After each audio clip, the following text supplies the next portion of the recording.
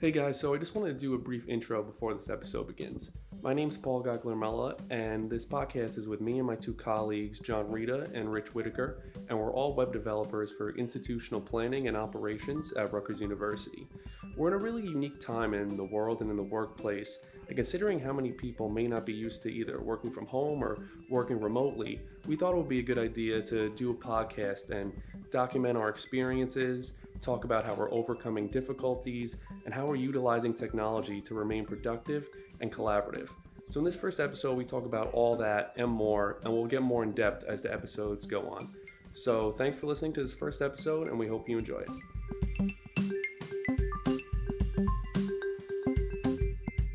All right, so let's talk about our first topic. So Rich, how have you been managing your workspace since this has started? Because I would imagine for a lot of people, it's not like they have their own private office in their house where they could just go to and do their work there. Most people don't have that luxury. So how have you been creating a workspace? Well, for now, what I'm doing is I've set up my essentially my dining room table as my workspace. What that allows me to do, my wife is also working from home, so we have really one extra bedroom that she's able to set up as an office. So maybe at some point we'll switch. But I also have three kids here who have schoolwork to do, so I have to sort of be able to have access to them as well.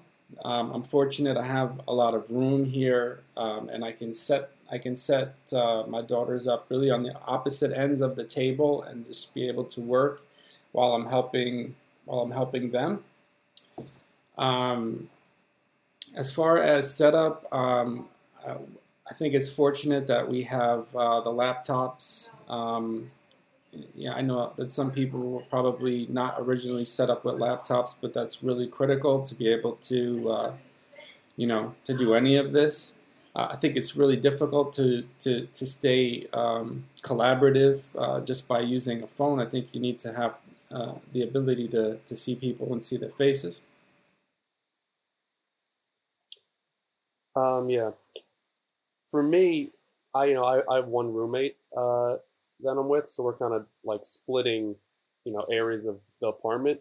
But I've worked from home before, and when I did work from home, I never kind of had a spot that was like, okay, this is where I'm working, and I'm gonna sit here and work here the whole time. I kind of like I bounce around. Sometimes at the kitchen table, sometimes on the couch in my bedroom, sometimes I'm in the living room. So I think it's just interesting how people have like different set. Like I know a lot of people who are like, no, I need to have my like this one space because that's when I know like I'm in the zone to do work. But I kind of like bouncing around. I don't like being in one spot for the whole time. What about you, John?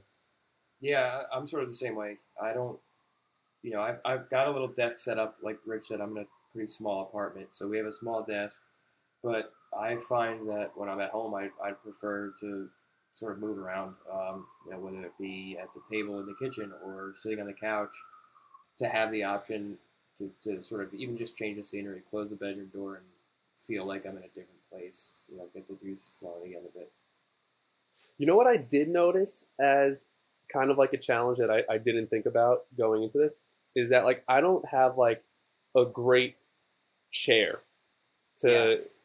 to sit in. Like like at work in the office we have those nice chairs with like the lumbar support, and then I also have that thing that I Hmm. put on it that's kind of like a cushion that like props you up a little bit. Yeah. And I don't have it. It's just like I have like kitchen stools or like the couch. So it's like I'm either propped up like this or like I'm leaned back a little bit.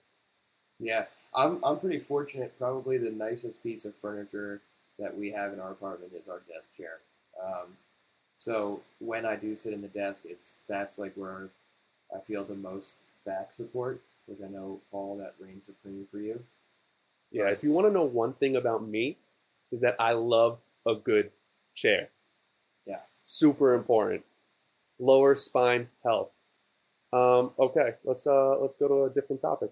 So what about, well, for us, I guess we could kind of talk about how we've been managing bouncing ideas off each other, because with us where we work, we literally all sit right next to each other. I sit right next to John, and Rich sits right behind John. So if we have an idea about a new project or about a project that we were working on, we could kind of, just spin around and just say it, or Rich can say, "Hey, come over, can I show you something?"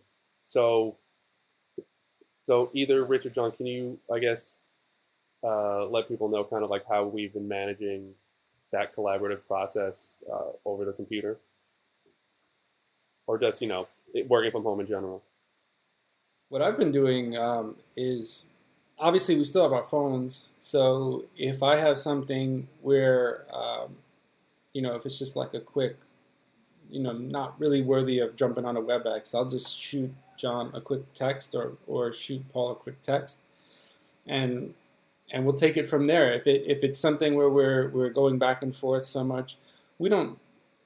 At least for us, we don't typically have things where I have to explain things in some long verbose, like email. So if I have a quick question or something like that, that's something that I'll just pop you guys a quick text. If it's something where I feel like it's very visual and I need to share, like like how something could look and ask you guys an opinion, that's when I'll say to you guys, have time for a quick WebEx.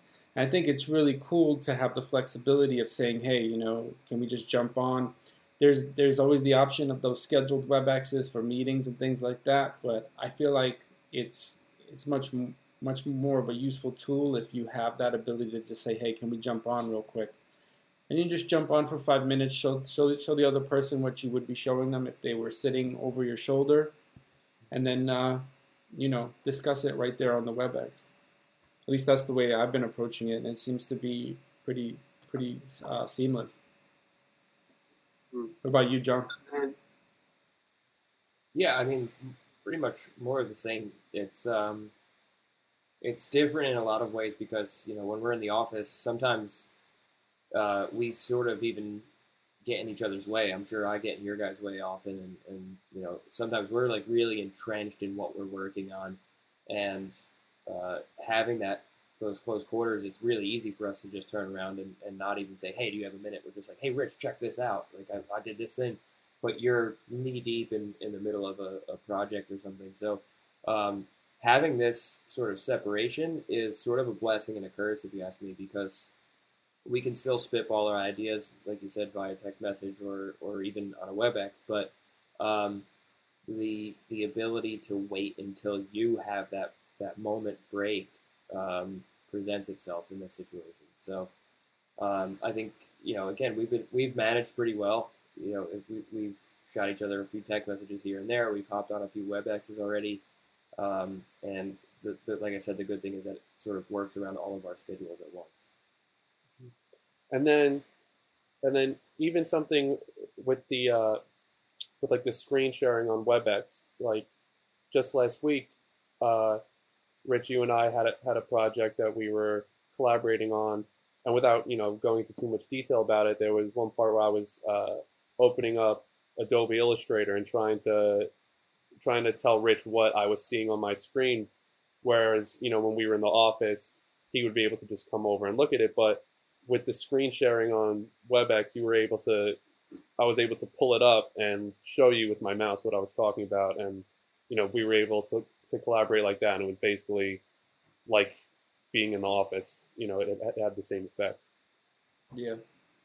Have you guys had any challenges? I know I've had a little bit of a challenge coordinating with people who have different. Not so much within our group, but when I'm dealing with UHR, for example, I noticed that some people finding that arranged time when we could all discuss the same thing has been difficult because everybody obviously has their own things that they're working on. Have you guys run into any of that? I haven't had much of a problem with scheduling or things like that.